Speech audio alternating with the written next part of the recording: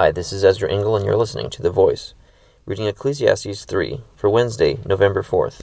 There is a time for everything, and a season for every activity under heaven, a time to be born, and a time to die, a time to plant, and a time to uproot, a time to kill, and a time to heal, a time to tear down, and a time to build, a time to weep, and a time to laugh, a time to mourn, and a time to dance, a time to scatter stones, and a time to gather them, a time to embrace, and a time to refrain, a time to search, and a time to give up, a time to keep, and a time to throw away, a time to tear, and a time to mend, a time to be silent, and a time to speak, a time to love, and a time to hate, a time for war, and a time for peace.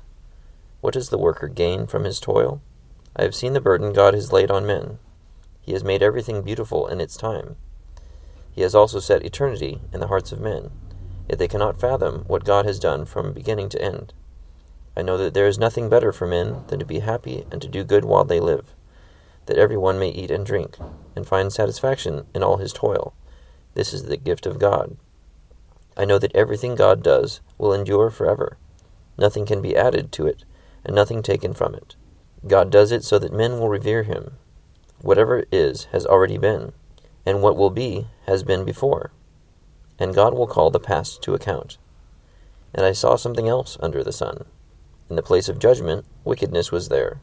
In the place of justice, wickedness was there. I thought in my heart, God will bring to judgment both the righteous and the wicked, for there will be a time for every activity, a time for every deed.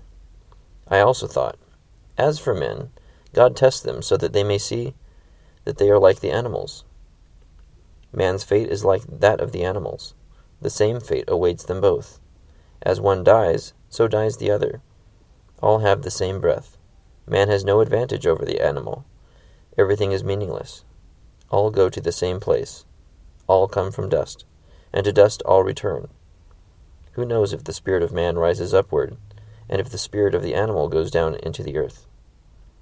So I saw that there is nothing better for a man than to enjoy his work, because that is his lot. For who can bring him to see what will happen after him? Ecclesiastes 3. So once again, Solomon is explaining how small and how insignificant life seems to be when confined to this earth, when you're just looking at the evidence. There's a lot of similarity in the life of an animal and the life of men, and we can't really see what's going to happen after our life for ourselves. Thank you for listening to The Voice.